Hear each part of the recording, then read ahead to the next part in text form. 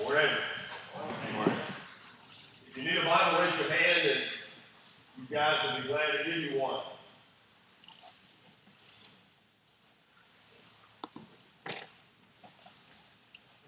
Take your Bibles and or your devices and turn on, or maybe both, to Jeremiah chapter 3.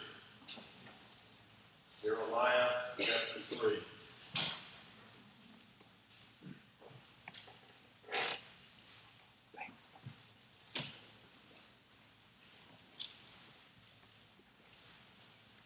We began last week to look at, really going to focus on the little phrase today, return to me. We talked last week about backsliding. We're going to see that phrase again, but we're going to look at the other side of it today, the positive side. God says, return to me, and let me show you what I'll do. One of the beautiful things about studying Scripture is you understand that probably the thing in the entire Bible, Habakkuk 2:4, where it says, the righteous, those who know God, shall live by faith. Well, faith is not a blind leap in the dark. It's not, I'm going to hold rattlesnakes like after this week. Last week, we killed two extremely large king snakes on our parking lot out here. One was sitting in the window, trying to decide whether he was coming in or not. And Draco don't like those snakes. I was going to the golf tournament with a buddy this week, and he reaches in the back of his car and threw a rubber snake in my lap. And I think in his lap, and I scared him. I said, yes, you don't do that again. Because the next trip will be the Baptist emergency room. So you make a choice. But actually, you're going to go to the emergency room. It's up to you. So we got rid of the rubber snake.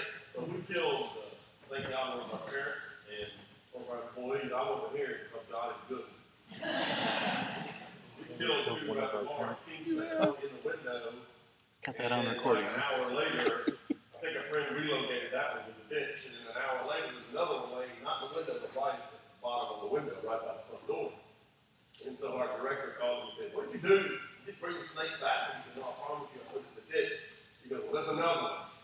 And I saw pictures of them. I didn't even like looking at the pictures of these things. So somebody asked me later that week, that happened last week before, and somebody asked me this week, said, y'all tell one of those snake handling churches. I said, I promise you, when we can come back with Randy will not be here. I saw a video of that, I don't know, a month or two ago, one of those services where they're pulling rattlesnakes out of the box. And I said, ooh, ain't God ain't in that. For many reasons, I know God's not in, but holding a rattlesnake. Ooh. Matter of fact, I need to stop and get chills right now. Y'all mind will throw up. So, one of the things about understanding who God is that the righteous, trust God.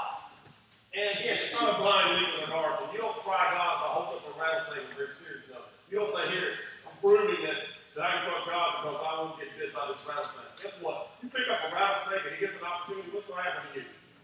You're going to get bit because you're stupid. It has nothing to do with faith. That's presumption. It's very important that we understand as believers the difference. I don't presume upon God. I trust Him. I don't go to God in prayer and tell Him what I expect Him to do. That's why when people preach and teach, I don't tell God what I expect Him to do and then claim it. I go to Him and say, dear God, in your name I beg you, Father, as the one who can heal. As the one I'm praying for several dear. In our class this morning, where we have 5 different people we were talking about praying for that have serious cancer issues. And you heard me talk about Mark Wilson, our elder. Mark has very serious cancer in his body. And our prayer above all else is that God would, I talked to Mark about an hour this week, and getting ready to go to Houston and Indiana and some other stuff, and all that they're going to do. And we left our conversation this way. That work, we pray that works. If it doesn't, God is bigger than kidney cancer. God is bigger than cancer in your lung. And our prayer is someone who loves Him, as my brother in Christ, my dear friend.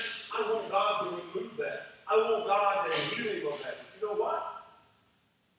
I don't tell God to do that. Dad, I love you. I trust you. I know you can do this. And I ask you what we were talking about. It was a beautiful example of Jesus. We've got a group in Israel now, and one of my dear friends, several of my dear friends are on that trip, and one of them, she has texted me 46 times from Israel.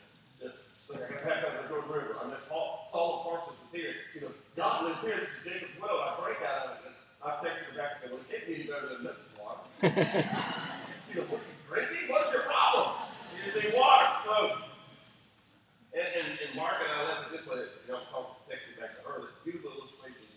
They're going to go to the Garden of Gethsemane. When Jesus was there, he literally was sweating blood. He's so agonizing over going to the cross. He says, Father, if it's possible, let this cup pass from me. In other words, I have to go through this bearing the sin debt, this horrific thing that he's about to face, because he loved us. And yet, how did he end that prayer? Not my will, Father, but yours. Not my will, Father, but yours. That's prayer. And that's why the thing in the Bible is the righteous live by faith. Every day we live, Paul put it this way in Romans, from faith to faith. I'm born again by faith. I live by faith. I die by faith. I go home and by faith. And we trust God because he's proven himself to be trustworthy. And that's what I really want you to see out of this particular message today.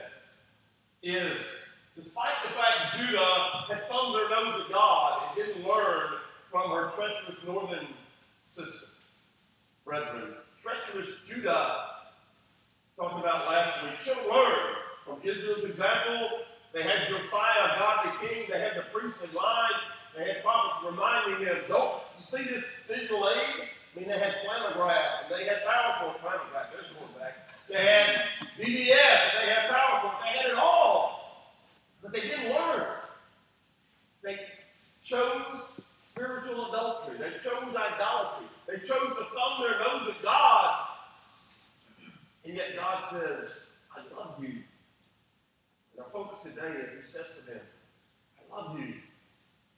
Return to me. Let me show you how much I love you. The righteous live by faith. One of the things I'm so enamored with in my prayer life, and I think about it again as I was talking to Mark this week. I've been praying for him, and I got off the phone. I sent him a text message. He called me. We ended up talking for an hour or so. I got off the phone, and it was emotional. I mean, Mark's a dear friend. And I think as we probably all might be want to do, why him? Dad, Father, why Mark? I mean, he's one of the most godly men I know. Why? And you know what God reminded me? And Mark and I had talked about it on the phone. The way he's handling it is such an incredible, powerful testimony. God reminded me, hey, Randy, I'm teaching you something here too. I'm teaching you how precious your friendships are, your relationships are, your time is. Pour yourself into people because you just don't know what tomorrow brings. Don't. And use it, value it, live by faith, trust me, learn from me. As I love you, you love others. If I've forgiven you, you forgive others. Treat people the way you like to be treated. On and on. Live out the Word of God. Don't just talk about it. Be it. The righteous live by faith. So what we're looking at here in Jeremiah 3 today, God says to them, I know where you've been. I know who you've been with. I know all about your idolatry. I know all about your spiritual harlotry, running after other gods, turning your back on me, saying, despite all that I've done for you and I've loved you, you don't want anything to do with me. I'm just saying, return to me. Let me show you how much I love you. Verse 13, Jeremiah chapter 3. 3:13. God says, acknowledge your iniquity. You have transgressed against the Lord your God and have scattered your charms, the alien deities under every green tree, and have not obeyed my voice, says the Lord. Return to me. First thing I want you to notice is God says, I want you to confess your sin. I want you to confess your sin. And all confession of sin means in Scripture is agree. That's what the word means. Agree with God. How much about you does God know? Everything. They weren't hiding anything from God, and neither are you. Neither am I. That's why in the Sermon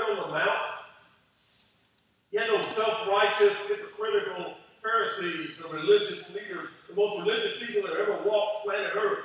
Paul, when you read Philippians, and we saw that last fall, Paul's saying, when I was a Pharisee, I looked at myself as righteous in the eyes of God. In other words, I didn't sin. When it came to the law, I was blameless. How arrogant and stupid could you be? But that's who the Pharisees were. So in the Sermon on the Mount, Jesus raises the bar. He says, okay, buddies, in your mind, you haven't sinned. You haven't broken the law. But if you thought about it, you're guilty of all. You have heard it said, thou shalt not commit adultery. But if you have thought about it, you're guilty. Well, every man in the crowd knew what at that moment? They were guilty. They were guilty. Despite their arrogance and their self-righteousness. They were guilty before God. And one of the most encouraging things and challenging things in Scripture to understand about your God is He is omniscient. He knows everything. You don't hide anything from Him. You can play a nice game with everybody else, but you're not hiding it from the Holy Spirit. You're not. And so what God wants you to do is acknowledge that. So He says to Judah, confess your sin of your backsliding, your idolatry, your disobedience to me. All the things we talked about last week. He says to them, acknowledge it. Here's the picture. Admit it to yourself and then to God. Because here's what we talked about briefly last week. Here's what happens when you start backsliding. A lot of times, you don't even know you are. Maybe you stop being where you need to be. You stop spending time in the Word of God and in prayer and personal time with your Father, devotion, and letting the Holy Spirit through the Word of God. You know, we joke about these Our Daily Bread devotional books. That simple little devotional book, if you make it a habit of your life, it doesn't have to be that one. It's got a good price on that one. That's the only thing about it. But in that simple little devotional book, you say, I'm going to give it 10 minutes every day, and it kind of becomes the habit of your life. You will be amazed in that 10 little minutes that you spend reading 5-6 verses of Scripture, reading the little devotion, and spending a little time praying. You'd be amazed how that little 10 minutes alone with God can change some areas in your life. You might be convicted of something. What I've always struggled with Christians, and I are one, and even when I was a traveling salesman, it was always important to me to realize that, and obviously I didn't do it well all the time, but before I go out today, and I work out of my house or I'm on the road, and I want to make sure that God and I are cool before I go, because I had to deal with some real knuckleheads.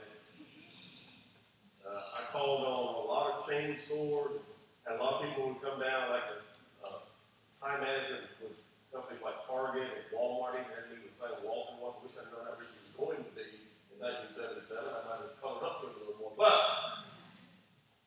you know, some of those people, they can be arrogant, they can be rude. I mean, I thought I was going to lose my job when Target came to Memphis. I was the guy that designated me. First came to Memphis, I got half their stores. It was given to me as a representative of the company I worked for. And I spent 2 weeks setting up the Target. It's still there over at Colonial in East Memphis. And I had put 2 weeks in one store. Now, I had about 90 accounts. I spent 2 weeks in one of them. Getting it ready for the grand opening. I was working with my tail-off. And this guy came in. I'll never forget his name just because it was not a good day for me. It had been a tough 2 weeks. Very hard with deadlines and all that, trying to get everything in. And he walked up and he asked me something that he said, "Where is so-and-so?" He said, "My name is Joe Monteleone." And I knew he wasn't from Memphis. He said, "My name is Joe Monteleone, and I want to know where this stuff is." And I turned to him and I said, "My name's Randy Lockley, and I don't give a rip what you want." I didn't use the word rip. And I thought, this guy was like vice president of Minnesota with Target. He was a dog. And I was a flea at that moment. I told him, I said, "I'll get it done. I spent 2 weeks in here, Mr. Monteleone. I'm going to get this done." And I figured he'd leave there and he'd call my boss's boss, and I'd be looking for work the next all worked out. Everything was fine. One thing I need to understand as a believer is I'm not perfect. But I need to be real. Every day, you don't know what you're going to face when you walk out the door. You think you do. And I'm not just talking about difficult situations. I'm talking about opportunities. You never know when God's going to give you an opportunity to lovingly share your faith with someone. I told you I was talking to Martin Wilson on the phone about an hour about his cancer. Well, his stepson is a kid that I know. He's in his mid-30s now. I've known him since high school. We're very close. He and I went to the golf tournament together Friday, just me and him. And what do you think we talked about in the car all the way over there? This is his mom who's married. It's Mark's wife, and Wilson Mark is Jimmy's mother. It really just gives me an opportunity as Jimmy's friend, and we're so close. And just, again, an opportunity to decide to go a little bit. When you go along with his faith, he's got 2 little kids. And you never know. We were going to the golf tournament to have a good time. We go every year together. We have a great time. But beyond that, we have an opportunity just to talk about 2 men, one older, one younger, about walking your faith. He's got a little boy he loves with all his heart. He wants little Hudson to know Jesus. That's important. That thrills me that's important. Jimmy, his little boy, Hudson, I call him little Randy. I go to we were playing golf one day, and Jimmy threw his golf club. Happy to down there, they slip out of your hand. Especially after you chili dip your way. But, so he jumped his club, and I went over and put my arm around him, and I said, Jimmy. I said, one of these days, we're going to be out here, me, you, little Randy. And I'm going to have to turn to little Randy, and I'm going to put my arm around him and say, little Randy, don't throw your club like your daddy does. I'm just joking with him. And I love to be able to do that. Because what I know is I could be the guy chunking the club on the next hole. Because I tend to kill it a lot. Or skull, or miss it altogether. So you never know what's going to happen. But what I do know is that God wants me to trust him. So he says to Judah, I want you to return to me, and he says to us, I don't know where you are in your walk with Jesus, but who does? Your dad does. The Lord does. And he might be saying to you, so I know he said to me at times, Just chili. be honest, Randy. Let's start right here. Return to me. Number 1, admit, agree. Admit that where you are is wrong. That this area of your life is not honoring me. Confess that sin. It's forgiven in the blood. That's not what we're talking about here. Doesn't change. You're still his child. But just like if Jimmy's little boy, Hudson, as he gets older and he hurts his dad, he's still his little boy, but he's going to turn to his dad and say, I'm sorry, Dad, right? It's the same thing. God is my Father. He forgives me. He loves me. He wants to show me that. So he says to me, number 1, acknowledge your iniquity, verse 13. Acknowledge it. In Hebrew means your guilt for what you're doing, the way you're behaving, the way you're acting. And it might be your fault life. Remember, it doesn't have to be an overt talk about omission, sins of omission, sins of commission. It may not be an overt act that everybody knows. It may just be something in your fault life that you got to get right with God. Maybe something you're looking at on the internet at work you know you shouldn't be looking at. Maybe it's some text messages that you're sending. Maybe it's some things you're posting. You know, as a Christian, I probably shouldn't have done it. We have unique ways of gossiping now, don't we? Unique ways. Tools that can be great can also be used for horrible things. But God says, I want you to acknowledge your iniquity. You're not going to fool me. Step 2, admit that you have transgressed against your God. Agree. Openly admit it. Acknowledge that it's there. Turn to Jeremiah, just chapter 8 at this moment.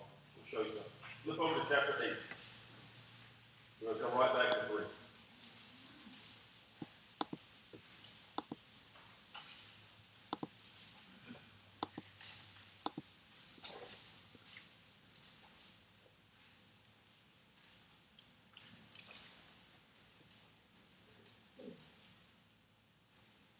Chapter 8, verse 1. At this time, says the Lord, they shall bring out the bones of the kings of Judah. Remember, he's saying to Judah now, I want you to come by. And the bones of its princes, the bones of its priests, the bones of the prophets, the bones of the inhabitants of Jerusalem out of their grave. They shall spread them before the sun and the moon and all the hosts of heaven. And notice the next phraseology in verse 2. And that which they have loved, and which they have served, and after which they have walked, which they have sought, which they have worshipped. They shall not be gathered nor buried. They shall be like refuse on the face of the earth. I want you to clearly note verse 2. He's saying this is where Judah was. The sun, the moon, the host of heaven. He's saying this is what they were worshiping. This is that spiritual adultery I was talking about, that spiritual harlotry. This is the idolatry. In Romans, Paul talks about in chapter 1 this way. Reach the point that you're worshiping the creation and not the creator. That's what they were doing. They were following those pagan idols, worship the sun, worship the moon, notice that the phrase, the host of heaven, even worshiping angels. They loved them, they served them, they walked after them, they sought them, and they worshiped them. Instead of seeking after, walking after who? Their God. Their God. Instead, they're chasing after these idols. They're loving them. They're serving them. They're worshiping them when they should be loving me, worshiping me, serving me. Next verse. Death shall be chosen rather than life, and all the residents of those who remain of this evil family, who remain in all the places where I've driven them, says the Lord of hosts. Moreover, you shall say to them, thus says the Lord, will they fall and not rise? Will one turn away and not return? Why has this people slidden back? Jerusalem in a perpetual backsliding. On and on and on, over and over again. Perpetual. They hold fast in deceit. They refuse to return. Hard-headed, another term that's used in Scripture, is stiff-necked. They bow that neck, tell God, no, do it my way. I listened, verse 6. They refuse to return. God said, I listened and heard. They do not speak aright, nor man repented of his wickedness, saying, what have I done? Everyone turned to his own course, as the horse rushes into battle. Now go back to Jeremiah chapter 3.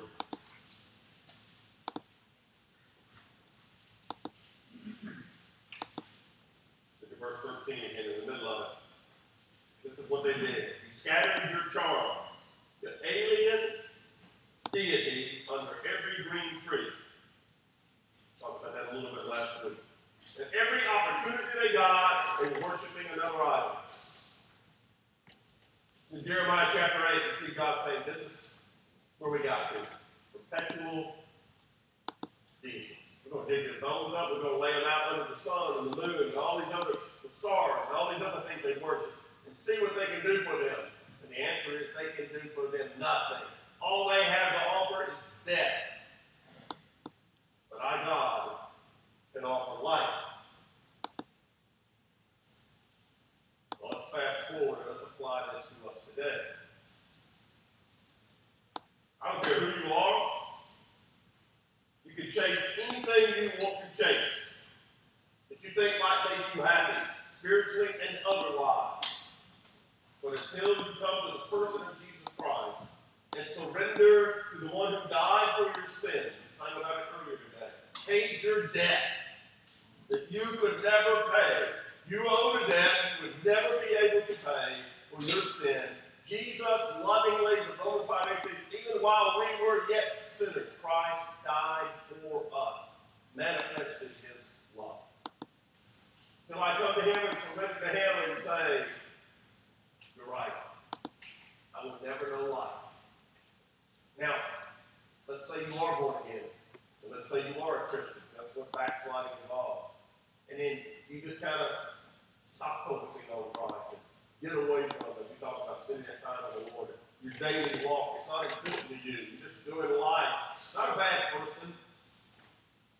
You're not out stealing. You're not out robbing. You're not murdering. You're not running around with your wife. You're okay. Again, active rebellion.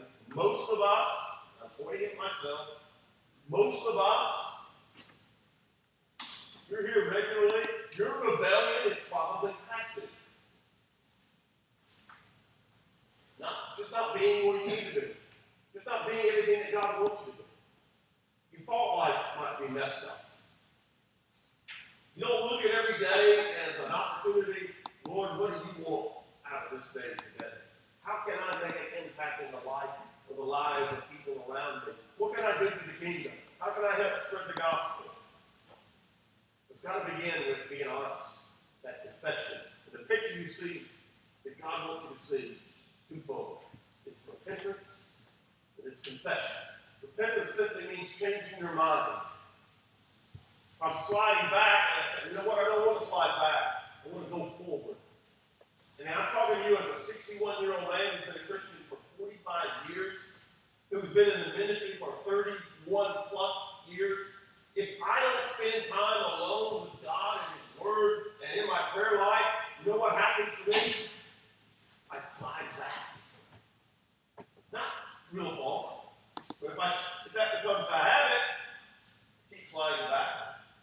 Keep sliding back. And you just got to reach a point, you don't care. You don't care. And what's so encouraging about this is God wants to remind you, He has chosen us to be His tool, to say to the world, there's God. And His name is Jesus. What a privilege to be a Christian. So it's repentance. It leads to confession, which is all we've been talking about. Agreeing with God. Agreeing with God. Now I want you to notice, going back to verse 12, we're going to jump around a bit. Verse 12. Notice God's promise to you when the repentance and the confession occurred. I love this because we all need it. You're not perfect. Look what God promises, verse 12. God says, return to me, and I will. One of the things I love about reading Scripture is when God says, I will do something, what do you know? He will do it. It's not like Randy telling you, you can count on me, I will get that done. And I might have the best of intentions, but also might forget. Sometimes I forget to take a shower. Or I forget to comb my 3 hairs. I forget to shave. Or I forget that I told somebody I'd call them today, or I emailed them, or I would get with them, and I forget. I don't write it down. Tell them to listen. He asked me something last week, and I wrote it down, so I got it done. If I don't write it down, I probably forget. I had the best of intentions. I don't want to lie to anybody, but sometimes I forget, or I just don't do it. The beauty of God is when He tells you He's going to do something, when He does. It will be done. So let it be written, so let it be done. It will be done. Now notice what He said, verse 12. Return to me, and I will give you grace and mercy. And I love this verse. All that we've seen, all the backsliding, all that they've done, God says, go and tell them this, Jeremiah. He's talking to Israel now. Tell them, return to backsliding Israel. It's been 100 years, by the way, that this is spoken, since Israel had gone into the Assyrian captivity. 100 years later, what does God say to them? I'm still here. I punished you. Now come back. I will not cause my anger to fall on you. I am merciful, says the Lord. I will not remain angry forever. God says return.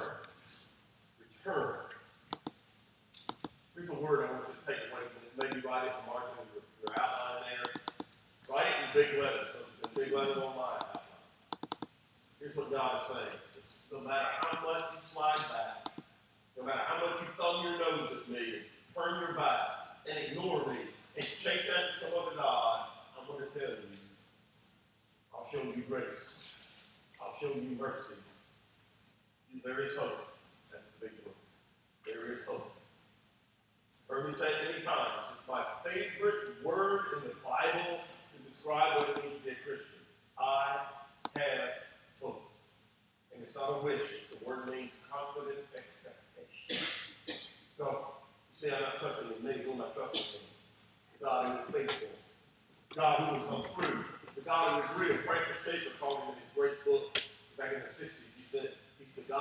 there. Not the God you made up, not the alien deity you chased. He's the God who is God. Remember his name, Moses, in the bush? What did he tell Moses his name was? I am.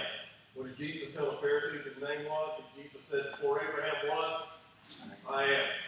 Not an accident Jesus chose that phraseology, by the way. He's saying to them, you think you can follow God? I'm telling you I am God. Better get it together. I am. But God said, I'm going to show you grace. I'm going to show you mercy. In Isaiah 55, the Bible says this, that the wicked forsake his way, and the unrighteous man his thoughts. His thoughts. That in return to the Lord, and he, the Lord, will have mercy on him. Return to our God, he will abundantly pardon. If somebody had treated you the way Israel and then Judah had treated God, what would be your attitude toward that person? You're on your own. Now, God punished them. God disciplined them. But it was all done out of what? Love and righteousness. God said, come back. I'll show you grace. I'll show you mercy. Isaiah, I will abundantly pardon you. Just come back. Look at verse 14. It says it again, a different way. Return, verse 14, Jeremiah 3. Return, O backsliding children, says the Lord. For I am married to you. I will take you, one from a city, two from a family, and I will bring you to Zion. A beautiful picture. Tenderness and intimacy. He said, I'm married to you. And the picture here is a picture of a remnant. He said, return to me. I'm married to you. And I'll take two from here and one from here. My family, we're going to Zion. The remnant, those who trust me, those who are born again, the righteous. We'll take you to Zion. Zion is a picture ultimately of heaven. You will be with me. Notice how he puts it. I will take you. I will bring you.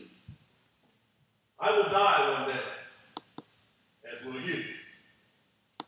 If I'm a Christian, I go to heaven. Why? Because God said he'll take care of it. Through the blood of Jesus Christ, I'm born again. I do not get there based on my looks, easy one, my money, or what I've done. Mother Teresa, as good a woman as she was, and all the great things that she did, she did not go to heaven based on those acts. She went based on the blood of Jesus Christ. He paid your debt. God says, just return to me. Picture of tenderness, intimacy. I love you. Despite the fact that you have not loved me in return, I love you. Turn to me. Well, I hope this encourages you. It does me. I know so often I think of myself and I look in that mirror, we were talking about last week, look in the mirror, I'm satisfied. And I look at it and I think, I didn't do anything for God today. Not that I'm a bad person. I didn't do anything for the kingdom. It might be your prayer life. Well, I spend a lot of time just praying for you guys, praying for things that I know that are going on, that Satan is going to use. There's some things going on right now that I know in some of your lives that Satan's going to use to hurt this body. I don't want that to happen. It hurts me. I know it hurts our Heavenly Father. God just said, there's no reason for it. It doesn't have to be that way. Turn to me. I'll fix it. Tenderness, intimacy. Then verse 15 says, I'm going to give you godly rulers. Better than what you got now. I will give you shepherds according to my heart, not according to these alien deities. Shepherds who are after my heart. They'll feed you with knowledge and understanding. Knowledge and understanding. I love that picture. So currently they were being led by wicked idolaters who were chasing after all these other alien deities. And God said, come back to me. Come back. I'm going to give you something special. I'm going to give you shepherds whose only desire is my heart. They'll feed you. Notice what they'll feed you. Good food. I love that. They're going to feed you good food, as opposed to that junk you're getting from these other items. Notice how it's described. knowledge and understanding. Knowledge and understanding. You see that throughout the writings of the Apostle Paul over and over again. He says, grow in the grace and knowledge of Jesus Christ. Wisdom, understanding. Why is that important? Here's why.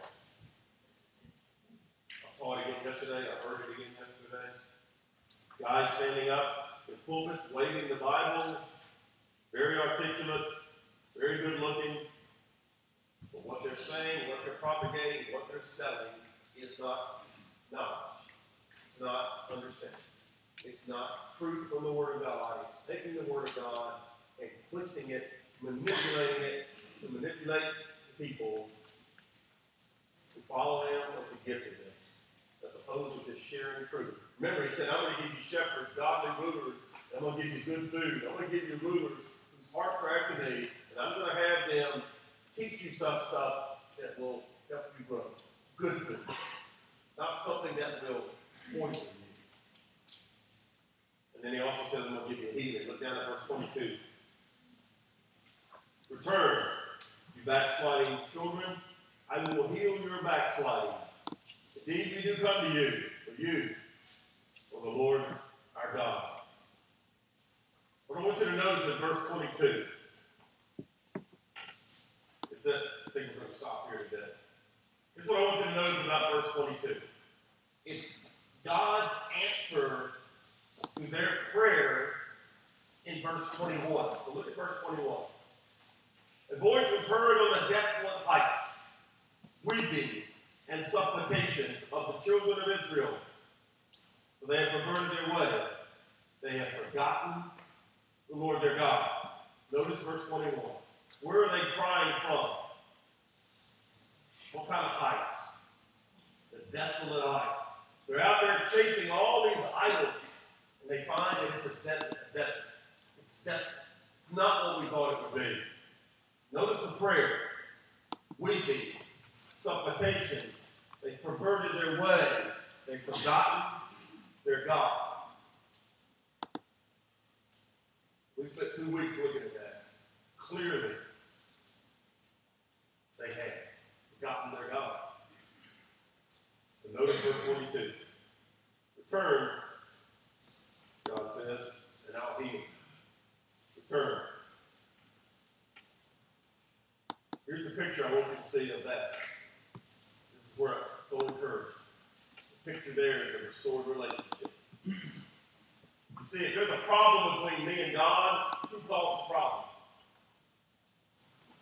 I did. Because God is the same yesterday, today, and forever. He's immutable. He does not change. So if there's a problem between me and God, it's Randy's problem. Well, here's what I hope you take away from today.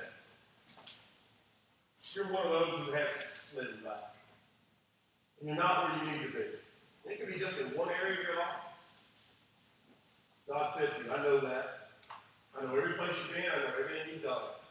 I love it. I love it. Come back. Come back. I'll show you grace. I'll show you mercy. I'll heal it. I'll let you be everything you want to be. I want to work. There's so many great examples of this in the Bible. My favorite is probably the Apostle Peter after he denied Jesus. Denied Jesus needed him the most. By that fire, he couldn't even admit the little servant girl that knew Jesus. He even cursed Jesus' name. After Jesus rose from the dead, they're out fishing, and Jesus has them come in, and by the fire, what did Jesus say to Peter 3 times? He asked him, do you love me? Do you love me? Do you love me? Do you love me? Feed my sheep. Tend my sheep. Feed my sheep. In other words, Peter, come back. Come back. He came back. And God took him. He led the church. Acts, you know, this morning, Acts in our class, 1 through 7 is the history of the early church at Jerusalem, led by Peter. Thank God. You're not perfect. He wasn't perfect. slid back, here's what God says to me. I love you. I love you. Don't let Satan win. Come back. Come back. Return. Grace. Mercy. Forgive. Lord, we do thank you for loving us so much and for the person of Jesus Christ, who heals, who restores, who has forgiven, who continues to forgive. Lord, I pray that Randy, each of us as believers, if we're struggling, that we just be honest. You already know it. We confess it. We agree. We would admit. And we would focus. We would return. Let you heal. And get up and go do what you want us to do. Be right in the middle of your will, serving you. Forgive us all for chasing idols. We get done